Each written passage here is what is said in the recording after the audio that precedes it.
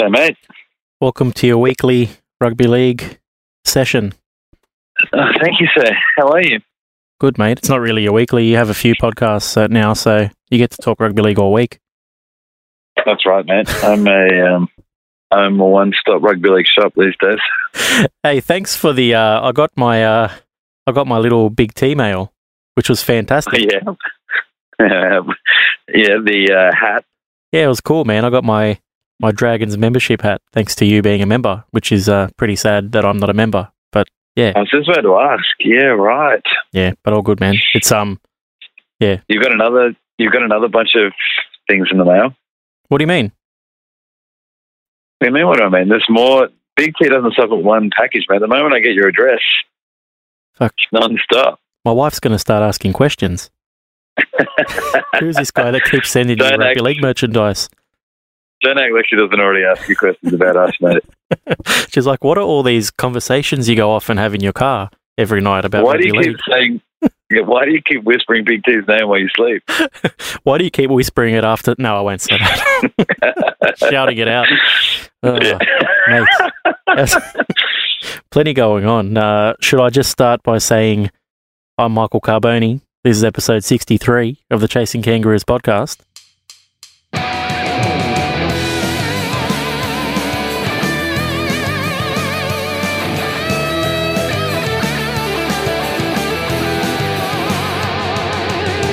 You're listening to Chasing Kangaroos, the rugby league podcast for fans who are passionate about seeing the game played in more places.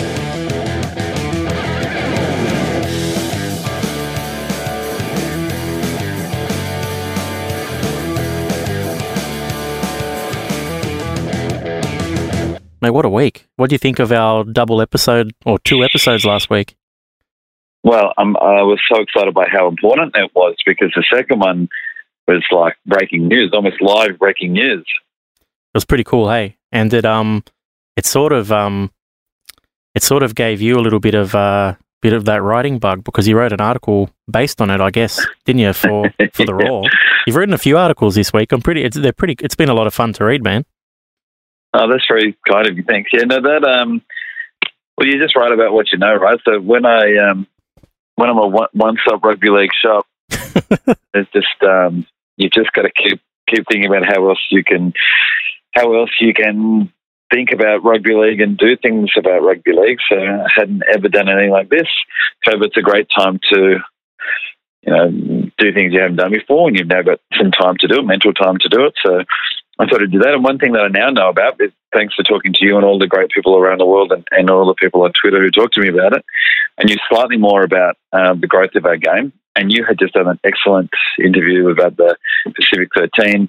Obviously, we've talked to the PNG people. The Fiji one is also in the pipeline. So I just felt like if you're going to grow the game, that's going to be the best place to do it. It seemed to be in the New South Wales or Queensland Rugby League. Well, let's talk about your article, man. You called it "How a Farm System Could Help the NRL Expand."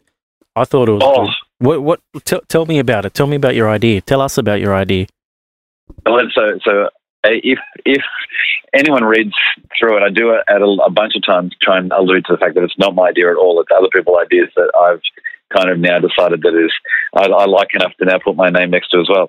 And a big shout out needs to go to everyone's best friend Nate Gladden, the man, because I was listening to his episode recently with the Super League pod guy, and I think Nate was talking about how he really liked that idea also in England, that they needed a semi-pro and how they really needed to farm and blah, blah, blah. And it reminded me of minor league and how he was saying that minor league teams there at college football is excellent because you could just drive 15 minutes to go and see a game of rugby league rather than drive the 2.5 hours across England to go and see a game. Yes. So really, they should be doing stuff like that. I heard that went, that's such an excellent point.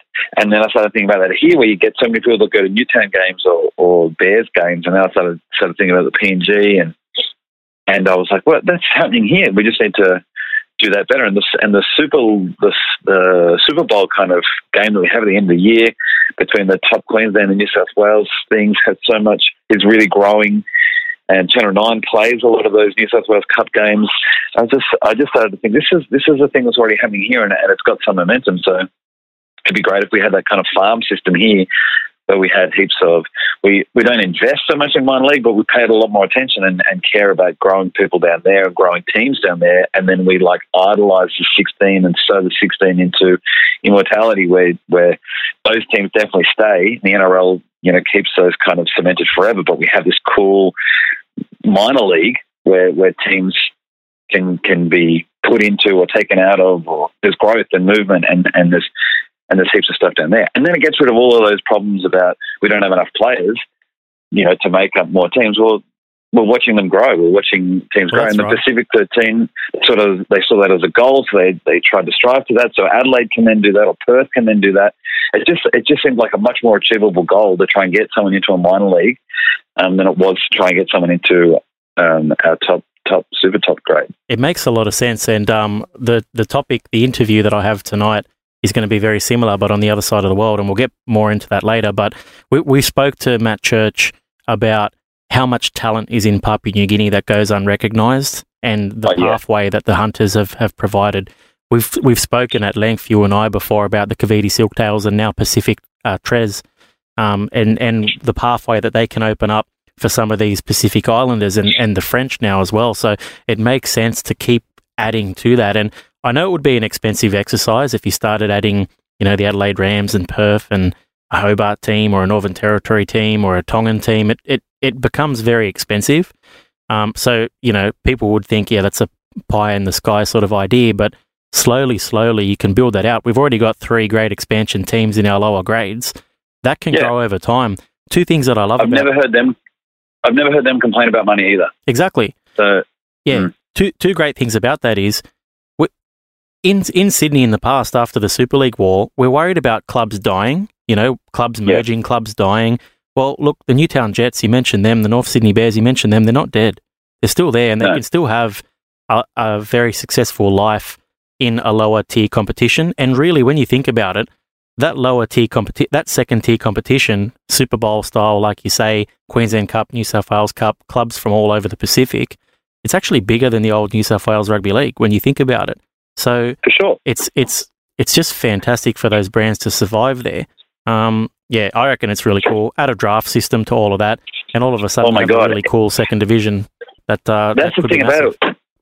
You take the experimental, crazy nature that rugby league's happy to do, and you put it into this brand that can't run the NRL; it can only better it. And so then you can also have the conference thing that we've talked about. Because if we get so many teams and it becomes crazy to travel, then we have people in conferences again. Like, how we keep talking about how cool it would be at a conference. It's almost like you can do all the bits that we love about other sports around the world. We try and do in this second tier thing. And I mean, it's a crazy idea, but it's a much easier idea for me to get around than trying to change the NRL or change the product that everybody kind of idolizes, or it's the number one top, competition of rugby league in the world. So that's not crazy around that too much, but the minor league thing could be a lot of fun to move around. And the other thing that it could do, go for it. No, I was just going to say, the other thing it could do is just like give everyone more of an appetite for international rugby league, which I know is something that's been brought up recently because of Channel 9's or Wide World of Sport's weird take on the international eligibility. Oh, that's one we wanted to clarify as well. But first, let me just say, one thing I wanted to add to that as well, T, is we always talk about which club, we always talk about expansion, and I know that's probably on the back burner now with everything that's going on, but we're constantly discussing which club, which city should be next. Should it be Perth? Should it be Brisbane 2? Should it be New Zealand 2? Should it be PNG? Should it be Adelaide? Where do we go next? And with this division, or with this like second tier that you're sort of talking about, you can have all of them eventually, and they can prove themselves here. And eventually, if they're successful, then they move into the NRL. So I think there's a lot of potential for that idea, man. I know, like you said in your article, there's probably a lot of holes in the plan, and there's probably a lot that would need to be worked out. But why not dream? It could be cool. Yeah, I feel like it's much easier for us to dream in that league than it is to try and dream changing the NRL and all of its fans. Definitely, mate. Now, Mo, please go back and clarify that Wide World of Sports stuff. Yeah, so speaking of articles, so there was an article which confused a few people last week. It was on Wide World of Sports website. A few people discussing it on Twitter. But I'll read a snippet from that. Basically said that the International Rugby League body are reportedly set to introduce a number of changes to qualification rules, which will force some NRL players to make the tough call on their origin eligibility. So under the new rules, NRL players who wish to represent either New South Wales or Queensland at state of origin level will not be allowed to play for another country other than Australia for Test footy. Now, the International Rugby League came out and pretty much responded to that, saying, to confirm, Origin is not a part of International Rugby League eligibility rules. So basically, it's very confusing. At the start of the year, and we mentioned this on the show as well, but the IRL did change the eligibility rules. They've pretty much, Wide World of Sports has pretty much rehashed those rules now, but they're saying that it's for state of origin when it's actually not. So the actual rules as it states for the International Rugby League are, and this is just snippets from a longer document, but a player who is eligible to play for more than one nation shall be entitled to select A, a Tier 1 nation, which is Australia, New Zealand, England, or B, one Tier 2 nation or Tier 3 nation as well. So if they don't make Australia, England, New Zealand, they can select one of the others. They can select Samoa, they can select Fiji, they can select Italy or whatever they like. Now, on top of that, a player who has elected to represent a nation cannot then elect to represent another nation in the same calendar year. So effectively what Wide World of Sports are saying, or what the article kind of meant, I believe, was that if you select to play state of origin, you are electing to represent Australia and therefore are not allowed to play for anyone else that year, which is actually not true. So just to clarify, International Rugby League eligibility has nothing to do with state of origin. So yeah, that sort of clears that up. I mean, it's so unusual for a news outlet like that to create something that would create a lot of clicks, even though it has nothing to do with truth. What do you mean? At the moment, yeah.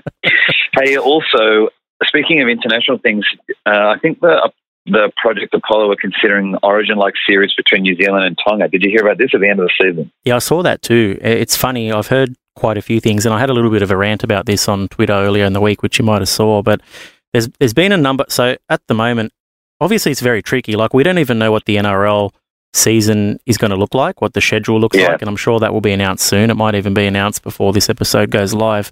We're not exactly sure when Super League is coming back either. So, of course, we're not really sure what happens with internationals at the end of the year, if they happen at all.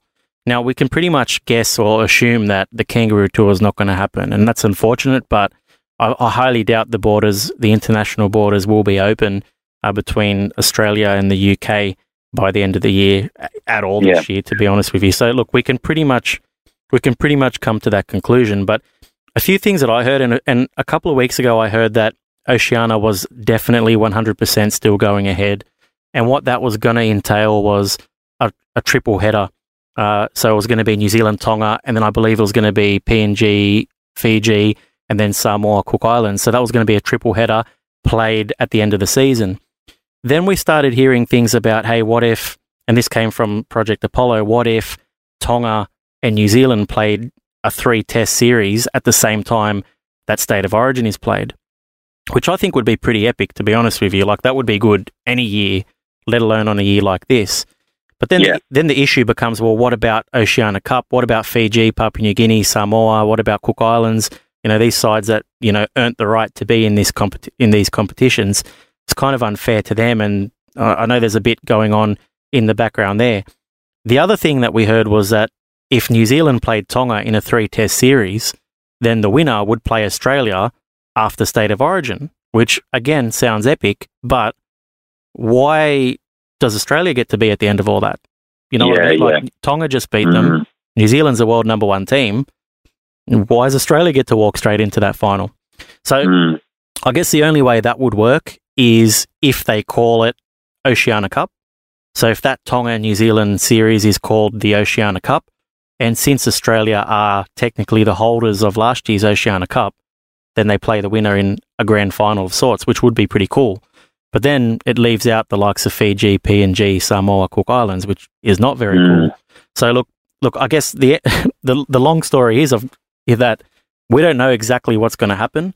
I'm kind of glad that International Rugby League is still being discussed and that all the parties appear to be going back and forth. I feel like I read an article just now, it was Brad Walter on NRL.com. I'm looking at it at the same time, Carb. How good is it? Well, you go. What do you think of that article? Tell us what you think. Well, I mean, I was just about to concur with you, and you're saying it's great that people are talking about international rugby league, because it's great that Brad Walter. I mean, I tweeted not long ago that I don't believe anything. I don't believe any news unless the ABC tells me, and I don't believe unless NRL.com tells me. And so it was great to see Brad Walter talking about it, and he, like you were saying, that having that kind of triple header was a great idea, but it's not going to happen, except for an Oceania Cup thing might happen. But then he starts talking about the cost and how there's no broadcast revenue for that, and how that was an issue. Everyone's super best friend, Paul Mack _78, asked him why there was no TV revenue available for postseason matches. And Brad said the current NRL broadcast deal was negotiated before 2017 World Cup. Yeah, and it includes internationals, Yeah, so there wasn't much interest in Tonga, Fiji, etc. at the time. And so to try and sell a one-off test series is quite difficult, particularly now. And so they'd be relying a lot on gate takings, and that's a real problem in a time of COVID where you don't even know if we can have people going to games. So that's a big risk. What it does confirm is a lot of these internationals, we know we're going to get state of origin, and we know that gets huge gate and sponsorship dollars. TV and sponsorship dollars. Yeah. Regardless of whether there's 80,000 people there or not. But when it comes to internationals, we don't really have that. So unless there's a crowd, it's probably not worth putting it on. They run at a loss, and as we know, the International Rugby League can't afford to do that.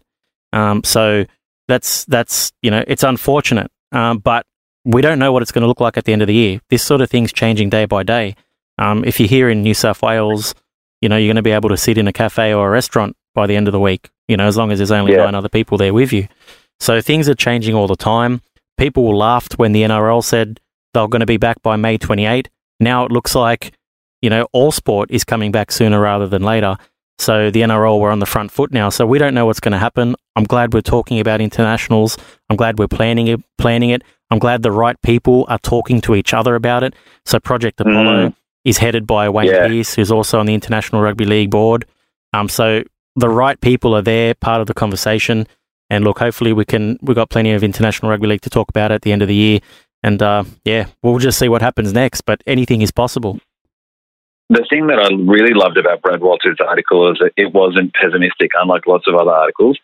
He was like, there is a silver lining to all of this unease, and he was saying the fact that Super League and the NRL are going to be the most lined up they've ever been, how much of an opportunity that is, and how there's a real great chance to reset and get an 8-year cycle and put in International Rugby League around, the new Super League NRL structures, and how that opportunity has never been really present, and how, there's a real chance, as you said, that we've got Wayne Pearce, who's a big international football supporter. There's someone else from the IRB who's on Project Apollo. Peter Beattie, who's just the chairman, is on the IRB board. So, there's an excellent opportunity. Ex-USA USA Tomahawk, and he's also Players Association as well. And also the guy who's from the RLPA, who's also played for America, and is also on Clint Newton. I think it's Clint Newton. Yeah, Clint Newton. So he also played for America, and he also is on Project Apollo. So it's great. It's great. It's a really great opportunity for International Rugby League to take off if we can get the right bits moving. Positive rugby league, and I'm glad.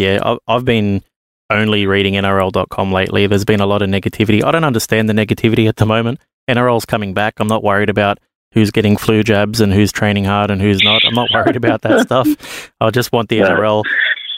Little bit disappointed that, Channel 9 are signing on for 4 more years for a lot less money, and it's being talked about as the biggest TV deal of all time, but let's not quite go there. Other podcasts will talk about that one.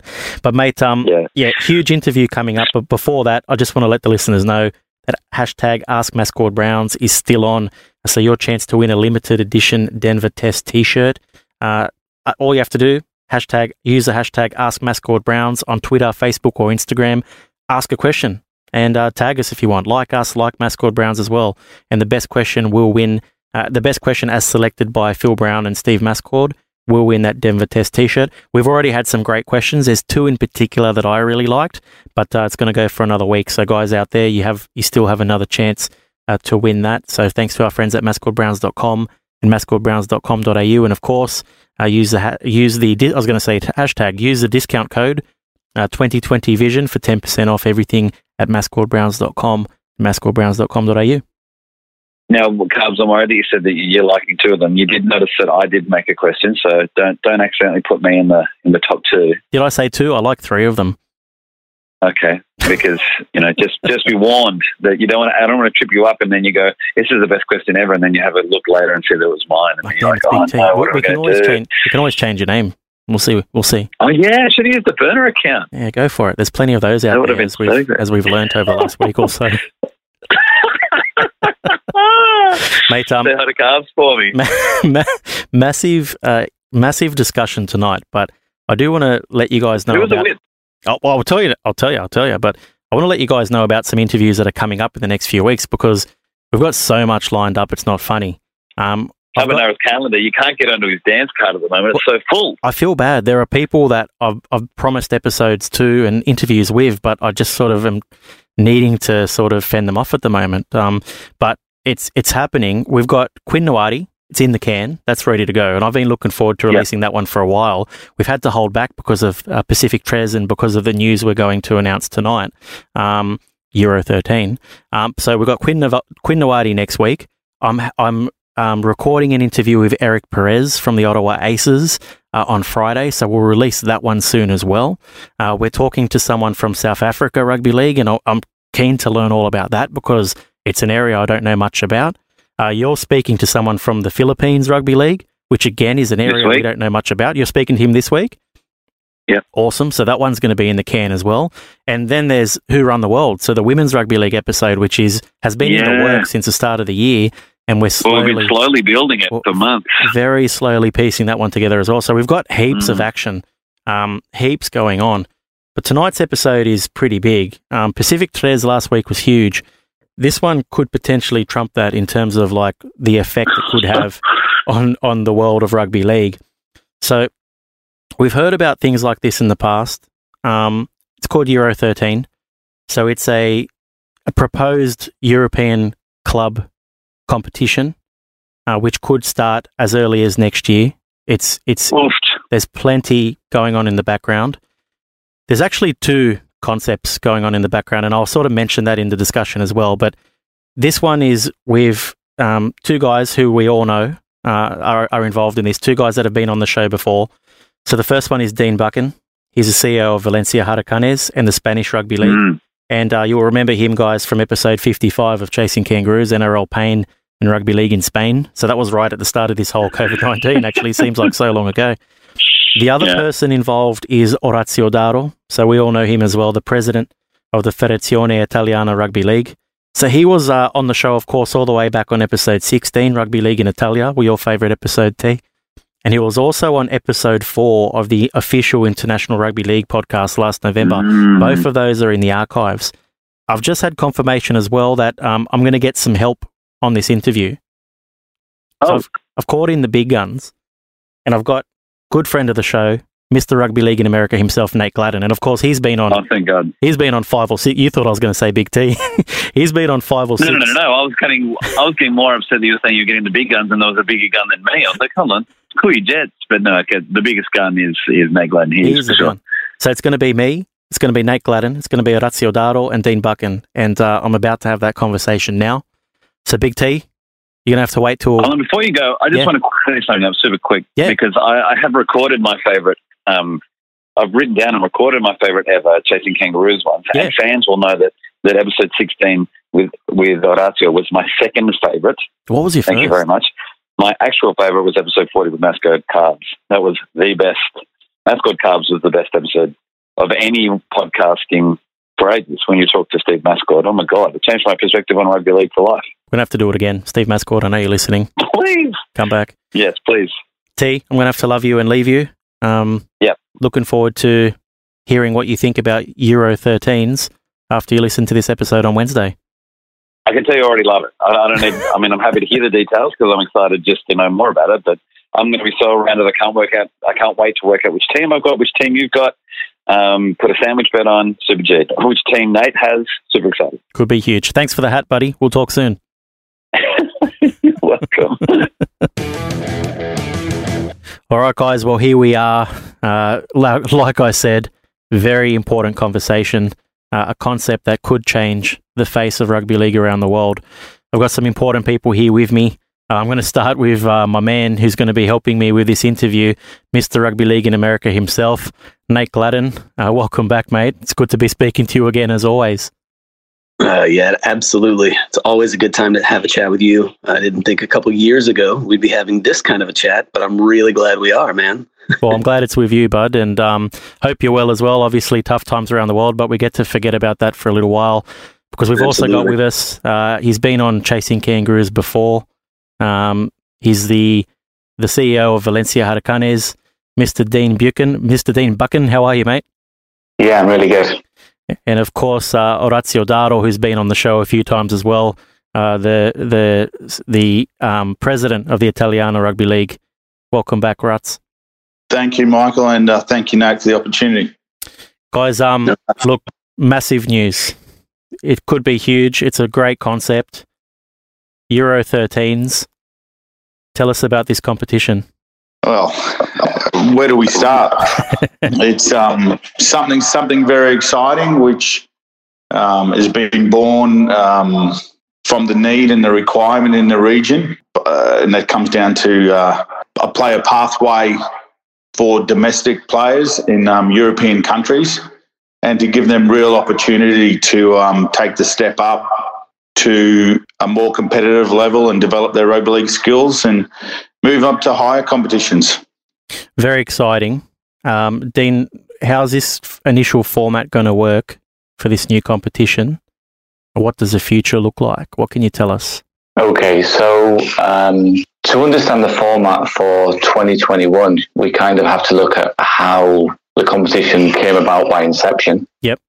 And then obviously how we're going to develop it. So initially this competition was born out of the Valencia Hurricanes versus Featherstone Rovers game, where all of a sudden we were just receiving invitations to play teams from all around the world, but especially Europe. And the idea then was born to create a cup competition, kind of as a pre-season domestic club competition around Europe.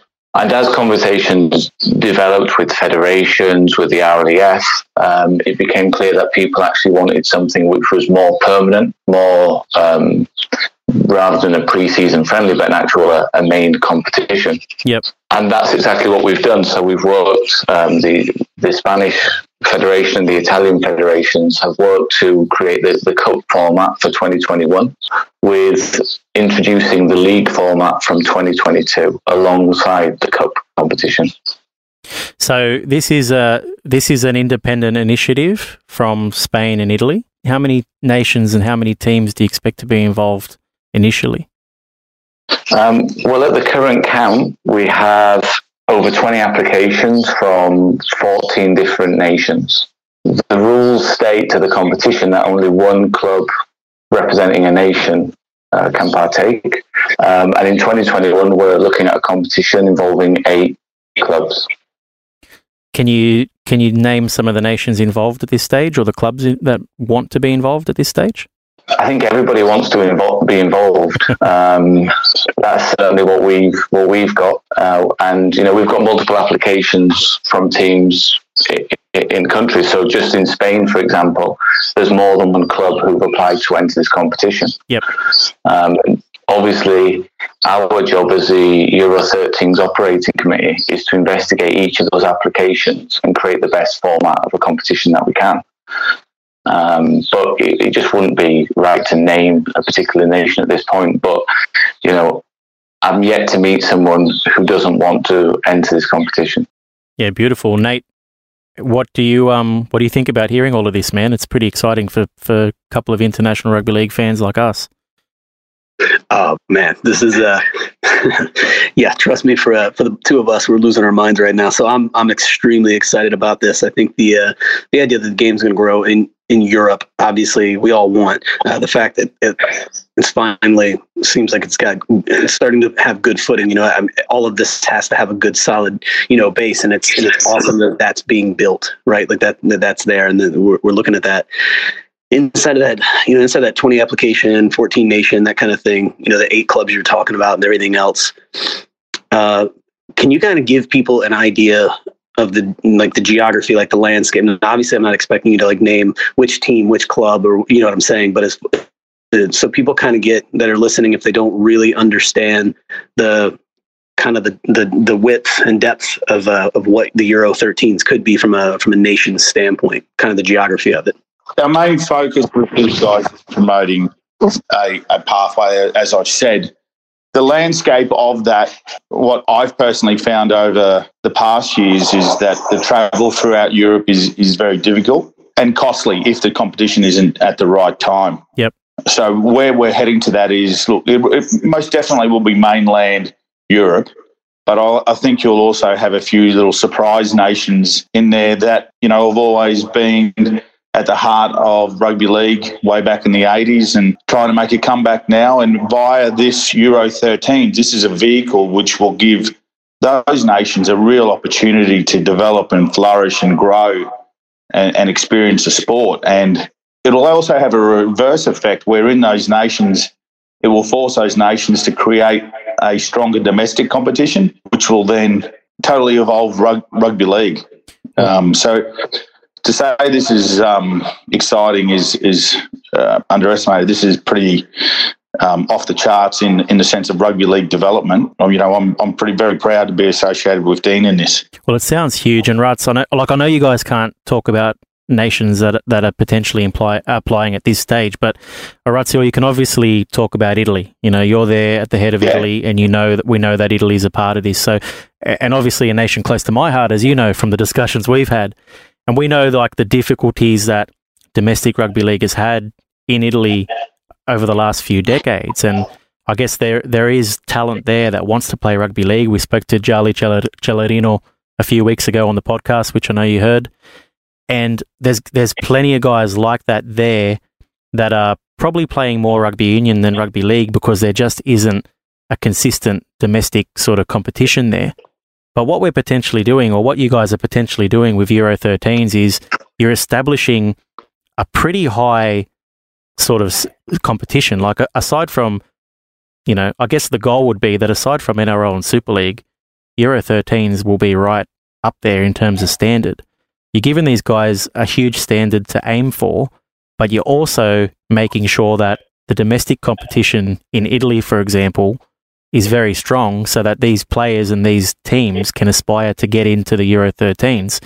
Now, you times that by the 12 to 14 nations that are involved, and all of a sudden, the face of rugby league, not only in Europe but around the world, is very different. Michael, you're totally right.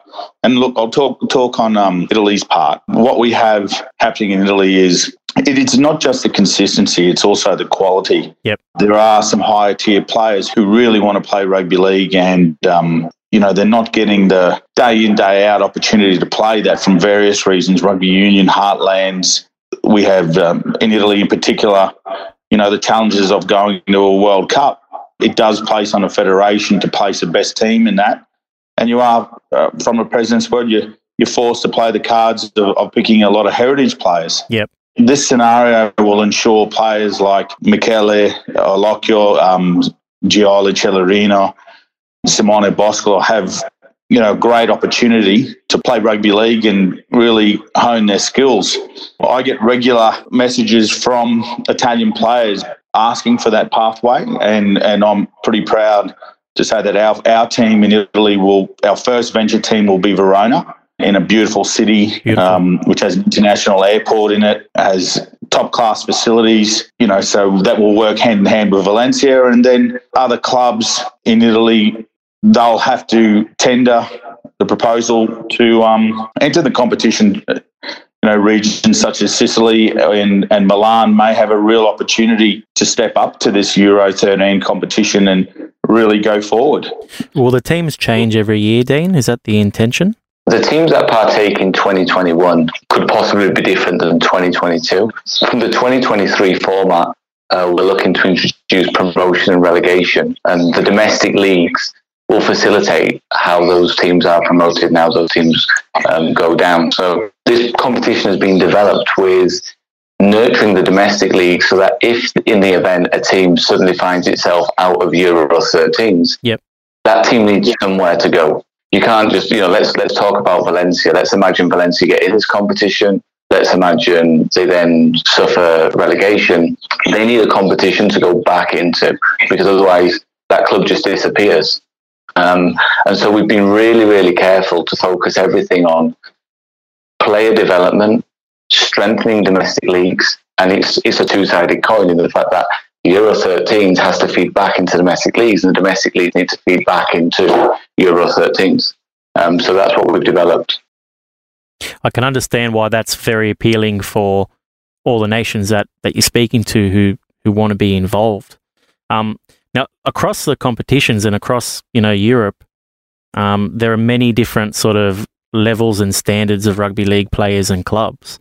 So, Ruts, do you think in the first instance that there might be a bit of a gulf between the top nations and the bottom nations if this does go ahead? Before I answer that, Michael, can I just step back and I just want to really clarify something? Yep. Dean and I are not releasing the names of the nations that have applied because there's also another side of this. Yep. We want to ensure that the clubs that are putting forward an application suit our criteria. There's a number of areas that these guys will have to tick, as a team has to tick to enter the NRL or Super League. That is a very big part, and I don't believe it's fair that we start to mention those nations until we tick all that. Now, going to how do we balance out this? Because there is a big difference in quality and level throughout Europe, in particular nations who haven't been to the levels of the World Cup. So, players like XIIIs and Simone have had the benefit of playing with the world's best players and developing and really improving. So we've developed a draft system which will come into play, but I'd like to pass that over to Dean because I don't want to take his thunder on this one. This sounds exciting, Dean. Yeah, thanks, Horacio. So yeah, we've initially for the 2021 phase, we've developed a draft system, and I'll just explain in principle how that will work to make sure that we don't have meaningless games in Euro 13s. So upon entry, each team will be graded in terms of strongest to weakest in terms of playing squad. And then that will filter into the draft system. So the weakest team will have the first picks and they'll have more draft picks. The strongest teams going last and having less picks, a little bit like NFL. So we've devised a scheme of a total of 36 draft picks for the competition. That means that the 4 weakest teams will qualify for 5 draft players, and the 4 strongest teams will be allowed a maximum of 4 draft players. So where will these players come from in the draft? Is it going to be from their domestic pools, or is it potentially elsewhere as well? Yeah, that's what I was about to ask. I know you're interested, Nate. Yeah, we don't want to give too much away on the draft system right now, but there's going to be worldwide talent in that draft pick. We've developed a system that we know is going to work. These draft players are going to be contracted to the Euro 13s and then distributed to the clubs for the competition. Without Dean or Ratio giving much away, Nate and I can obviously speculate, but Nate, we've seen some of your boys over there like Brandon Anderson and Monty Gaddis making a lot of noise on Twitter about wanting to play at a high standard of rugby league. An opportunity like this could be great for some of those Americans. Oh yeah, man. Like the honest answer is, it's interesting. Like I said, I've had conversations with you. I've had conversations with many individuals about the American athlete. I think of something like this as a draft. I've talked to, I talked to somebody probably about a year ago or so, maybe a little bit more than that, whenever I interviewed Ryan Burrows. And, we had some conversations both on and off the record about getting to like the Super League when there are so many rules that hold them out. And then I've had conversations with teams that wanted to bring in an American, right? But in order to do that, they had to jump through all these hoops to try to get them into their system. And they couldn't afford to take a chance on them.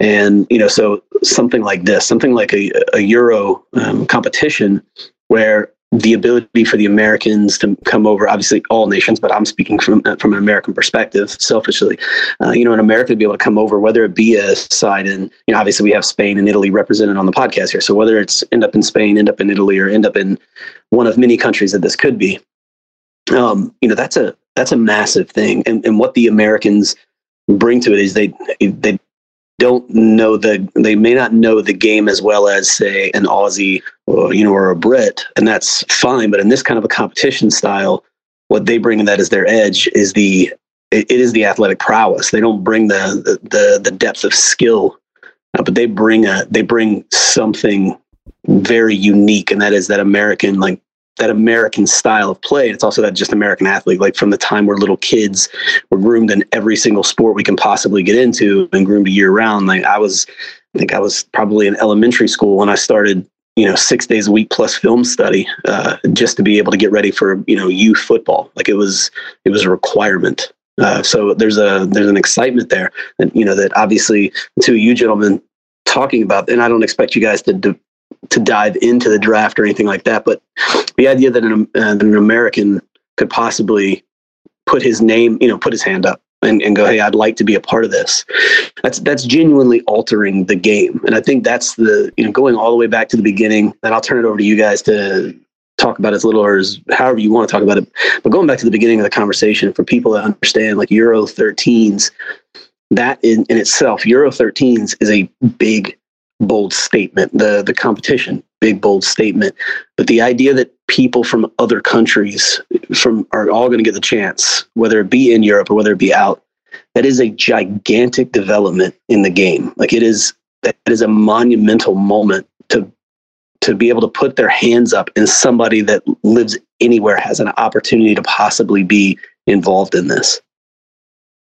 Yeah, look, and Nate, just picking up on that, obviously it's a really fine balance between nurturing domestic talent, but not alienating world-class players who can compete in, Euro 13s, which we hope in a very short period of time will be mentioned in the same breath as NRL and Super League. And so we've put those strict quotas in to ensure that, there's a balance between heritage players, there's a balance between draft picks, but the focus will still remain domestic talent from each of these clubs. So there'll be a criteria that they have to match, and a certain number of players that they'll have to have from their country representing that club, which is great. Yeah, that's incredible. And look, no doubt the aim for you guys is to make this competition the pinnacle of club rugby league around the world. But until you get there, it's actually a good sort of auditioning stage for players from nations who normally wouldn't have a pathway to maybe get noticed and recognised by some of the Super League clubs and NRL clubs as well. So I think there's definitely some potential there for some of these guys to get noticed for sure. Look, the draft was created, guys, as a mechanism to balance and give the weaker teams that real opportunity. But the number one reason, and Dean's mentioned it, is, and Nate said it, it's opportunity. You've also got to take on board too, there's a large band of player out there who hasn't, they might have missed out on an NRL opportunity, or they missed out on a Super League opportunity. Then this is another lifeline for them. And they're a great player. They just may have not taken opportunities when they've seen it. And in saying that, this draft alone will create massive opportunities for those individual players, and they'll have their clock rewound where it'll be really up to them how far they want to take it. Yeah, it's huge. So it's exciting. Now, there's a lot of listeners out there either listening to Chasing Kangaroos or Rugby League in America podcast, and there's probably two types of listeners. There's one type that are thinking, this is bloody fantastic. This is going to be huge. This is going to change the game. Then there's the other side that are cynical because they've seen and heard things from around the world of rugby league for a long, long time that hasn't come into fruition. And they're thinking, okay, well, that's great. A Euro club competition will be amazing. But how does that actually happen? Where does the funding come from? Who's broadcasting this? Where are the dollars? Are you guys able to answer that, Dean? Yeah, before we go into that, and Dean will go into the detail, I just want to let all listeners know that the two federations have really taken their time in planning this. Yep. We are planning to succeed. We're not taking this on And we're not at all suggesting in this conversation tonight that we're here to take on Super League or take on the NRL and we're going to be the next greatest thing. Look, our aspiration is over time that we get to that level. But, we're building a really solid foundation, and we're building on that foundation. And you can see that's why we've gone for our 2021 tournament, and then we go into our cup and our league, and we'll build on that, and our quality will improve.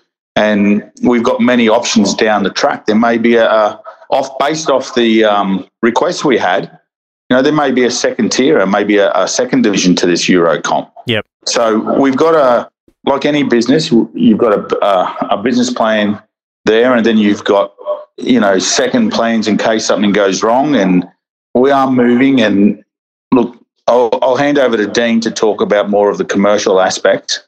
But please, I just want to make it very clear that we are doing this to succeed, and we're not going out for overnight success. This success will come over a period of time. Great. Yeah, and just picking up on the financial side and the commercial side, you have to, to any cynical out there, you have to understand how this has evolved. So this was created as an idea.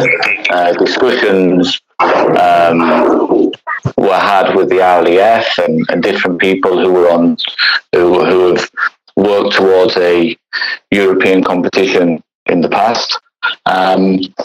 And then before we delivered this to individual clubs and individual nations, we made sure we had the funds in place.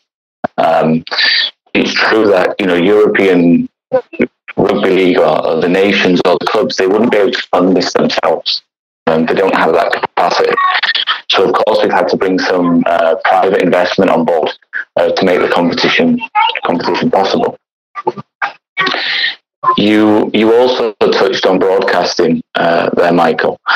What I can say is that we are in discussions with a number of broadcasters. I can't reveal anything at this stage because those discussions are ongoing. Yep. But we have broadcasters who have stated an interest to know more and to discuss the option of broadcasting this. But where those discussions go, I'm not going to commit to right now.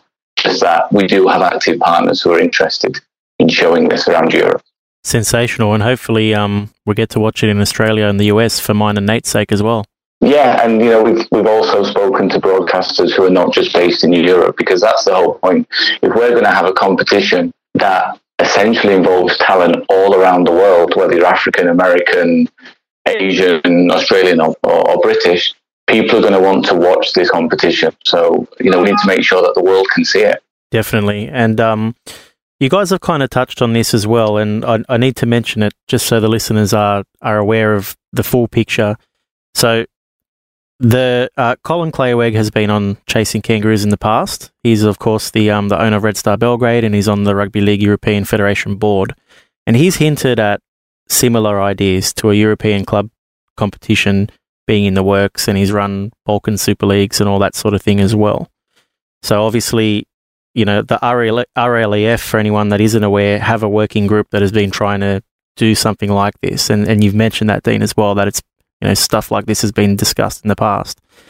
Where do you guys sit, with the RLEF? Is this an independent move? Would you work with the bodies involved or the bodies that are currently active? Where do you guys sit in relation to all of this? Michael, firstly, with this, prior to this being made official or any invitations, I reached out to the RLEF board and explained our position and where we were going. Yep. And also have dropped the topic with Colin. Please, as I've said to them and as I was put across tonight, our main focus is on providing opportunity and development pathway. I think the RLEF, to give another spin on it, are in a win-win situation, because if we're successful for them, we'll be doing a large amount of development work for them. Yep. So they're in a great situation. As for Colin, look, he's a great man. He's done an excellent job there with Red Star. Red Star are most welcome to join, submit an application. Colin's most welcome to be a part of it. And look, I can tell you that Italy and Spain were not a part of that working group, and we really have no direct knowledge of that working group, only the snippets that have been only released over the past 2 or 3 years. So we're up to speed, as probably you are, Michael, of what they're doing.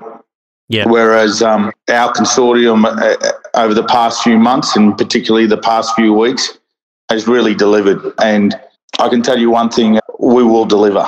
That's one thing I can assure you. There will be a Euro 13, and we'll see where it takes us. And just picking up on that, we're not a rebel group who's decided we want to do something separately. All my conversations when I started this competition format as Valencia Hurricanes, as it evolved, people have been aware of those conversations. So, I went and spoke to the RLEF. I was put in touch with their working group. I had conversations with Colin.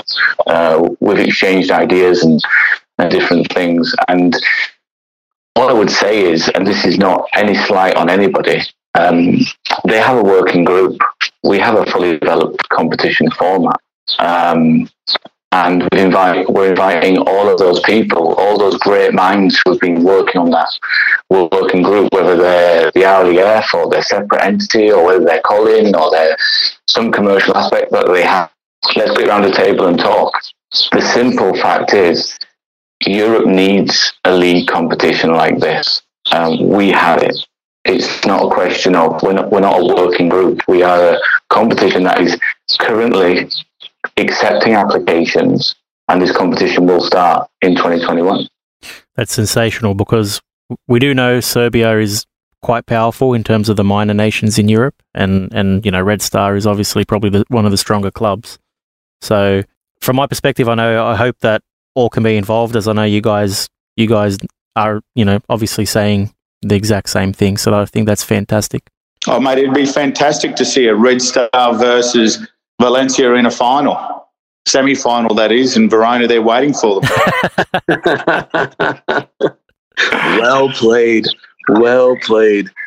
That's it. No, Nate, I was fast on my feet when I played. Don't worry, mate. I like it. I like that a lot, Michael. This is kind of going out to the guys. Obviously, you piggyback on this how you see fit. So yep. I completely understand. I see what you guys are saying, and I like that. I love it. And the idea that one is a working group trying to figure it out, another group comes along. I use this as an example. I've been in groups before, meetings before, whatever you want to say, where you come along and you say something and somebody just looks at it and go, oh, we don't like that. I've also been a part of groups where you come along and it's like, I don't like it, I don't dislike it, but what is it? Right. So a lot of times it's a matter of people just don't know what it is. Right. So once they see it, once they're like, okay, now I see what you're doing. And so a lot of times that's all it comes down to, right? Like, it's RLEF is working on this. We are working on this. And then at some point the two look up and go, that and that all work. We can combine that together. That looks good. And then boom, just like that, the game goes forward. Yeah, 100%. I mean, and I'm not suggesting this is what would happen, but as rugby league fans, we know that, the game, sometimes our biggest enemy has been ourselves through the over 100-year history of our sport. And I sometimes imagine what the game would be like, if we all work together. And I think there's a great opportunity here in Europe. There's a lot of potential here for this competition.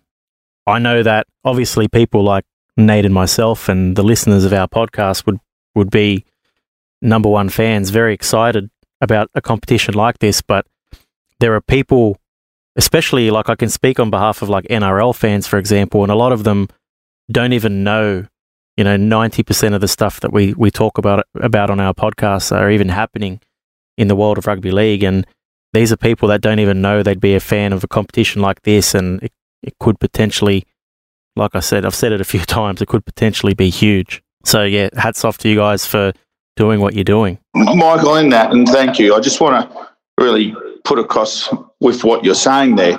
One thing I've been probably in the administration side of since 2013, came into a federation with a large amount of problems, had to do restructuring.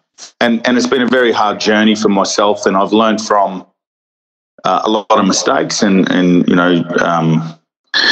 resetting and going again and moving forward. But one thing I can tell everyone is that Dean is someone who is bringing something exciting to rugby league. He is what rugby league needs. He's energetic. He's an entrepreneur. He's a very smart businessman in his own right. But also in that he's humble, and he wants to develop rugby league players and clubs, which is absolutely fantastic. And we need more people like Dean. Nate, my personal aspiration, which I sort of look to all the time, and I don't know how much you know about, but I love the concept of the XFL, and constantly referring back to that story over the years and seeing their success and their failures. And, if they didn't have the coronavirus this year, they were on par for their most successful year.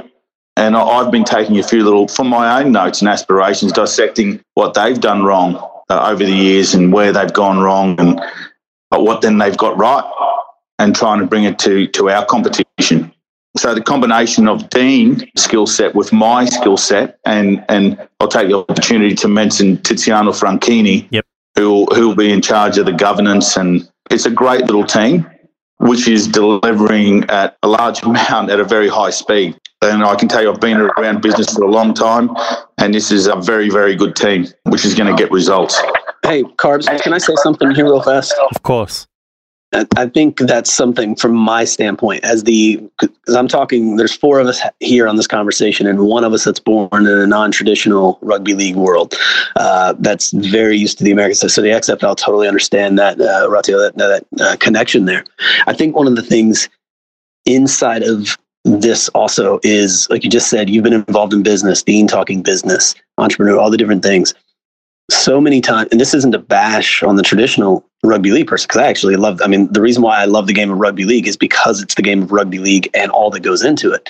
But one of the big things is having a background in rugby league only needs to matter. Doesn't mean that it doesn't belong, but it only needs to matter when you're talking the history of the game from a nostalgic standpoint, or when you're talking about on-field performance, or when you're talking about building a competition, when you're talking about building something, you don't have to have a background in a sport to be a good businessman, but you need to have a good background in business to be a good businessman. Like you need to have something and I think that's really important. So for the people, anybody that doesn't grasp that, like having a bunch of guys that used to play the game and then talking about how they're going to build something is great, but you have to know a whole different industry to be on the administrative side of this. Yeah, it sounds like there's definitely the right mix of business and passion. And I think that's important, because this is unlike anything, or the concept is unlike anything we've seen before. And I think, Nate, you and I agree that, sometimes, or especially rugby league, is due for a little bit of different sort of thinking. Yeah. And just picking up on that, Michael. Okay, so you're right. Through my life of following rugby league, it always seems to have lots of full storms, and then I don't know if it's egos or politics that get in the way, and that's what we want to avoid here. That's what we've been talking. There's in business, there's no space for egos. Egos destroys business, and in this sense, those egos could destroy a competition. So, it's our hope that everyone around the world, not just administrators, but just buys into this. Because if people buy into this is going to be a really successful competition. If rugby league defaults to type and suddenly starts wanting to enter into politics and, I'm bigger than you kind of scenario, then you're essentially just going to continue in the same cycle of the last 20, 30, 40 years of rugby league. That's right. Nate, did you have any other things that you wanted to bring up? Yeah, I do have one thing. This is kind of it's kind of throwing it all together, right? It's talking about Europe. It's talking about a draft. It's talking about possible teams. It's everything. And you talked about your goals, Super League, NRL, giving another option to be able to grow to that level and that kind of thing. When we talk about developing the domestic player, though, so I know you've said what your hope is to develop those domestic players. Fast forward, if things work the way you want them to, right? Both of you guys, the ideas you bring in plus everybody else, and let's say everything, obviously things will adjust, but it all goes well. Fast forward, let's do this in World Cup cycles because it's easier. So fast forward 2 World Cups from now, the 2025. The reality is what you're trying to, from a player standpoint, what you're trying to say is that when all of these nations that go in to a World Cup, that get in that may not be the traditional nations, you're talking about domestic players that could step on a field that aren't playing catch up in a camp. And they may not have the overall pedigree of a professional player, but we're talking about what you guys do is then develop. If a nation brings, I'll just use this as an example. If they bring 12 heritage players and 11 domestic players, those 11 domestic players will have had years of really good competition and training, which makes our World Cup, it makes everything better. Yeah, that's the point here. The point is here that, not only Europe, but world rugby benefits here because, in our draft system, we could have Africans, we could have Asians, we could have Americans, anyone, Polish guys, Dutch guys, all in there. And then we have, as the club competition expands, we have all of these domestic players playing with world-class stars. That just makes you better as a player. That then becomes a snowball effect because we keep getting better standard of players, better standard of coaches, better facilities, and before you know it, you have a true World Cup on your hands in 2025. And Nate, I'll even add to this the other side of that. Not only will we be exposing domestic players to more rugby league and more quality players, we'll be exposing the general communities in those European nations to more rugby league. So who's to say that in 2025 that Dina and Orazio aren't putting a proposal in for the World Cup to be held throughout Europe? Absolutely. That's a beautiful thing. Yeah, I know Carves is losing his mind right now because I am on the thought of that. Now we're talking. I'm just planning the trip in my mind, that's all. Yeah, so you can see it's a double-sided sword. There's going to be massive success, but there'll be development for coaches, development for staff. Local communities will benefit. The whole game will just be given a new lifeblood to go forward. Look, we've spoken about some of the issues with rugby league that have been there, but it's time's moving on, and we all evolve. And look, I'm sure Dean and I can deliver, and hopefully the RLEF can hop on board with us and enjoy our journey. Well, guys, I'm excited. Nate, I'm sure you are as well. You've answered all of our questions. I'm sure you've answered most questions that our listeners would have as well. Before I think we've done a great job in, I guess, introducing the world to this new concept, and we look forward to hearing more and more about it. Before we leave the conversation, was there anything that either of you wanted to mention, or anything that we've sort of forgotten to say along the ride here? Oh, no, I'd like to ask Dean a question, because I know the answer. Dean, can you tell everyone what our number one draft pick, what number will he wear on the playing field? He will wear number 1. Number 1. In fact, every draft pick will have a number from 1 to 36, and they will wear that number throughout the competition, regardless of whether they represent. That's a very cool concept. Love that. So it might be a good one for that number 1 draft pick. That's awesome, guys. Well, look, I think this has been amazing. I'm sure our listeners have learnt a lot, and they're excited. I want to invite all of you back down the line, maybe as things progress and as we start to learn more about, the funding and the broadcasting and some of the teams and the nations that will be involved. Maybe we come back and have this conversation all over again and talk a little more about season 2021 of the Euro 13s. Yeah, sure. I'll be happy to. No problems. Thanks very much, guys. Thank you, Nate. Thank you, Michael. Yeah, no worries. Thanks, boys. Yeah, speak soon. Bye. It's good times.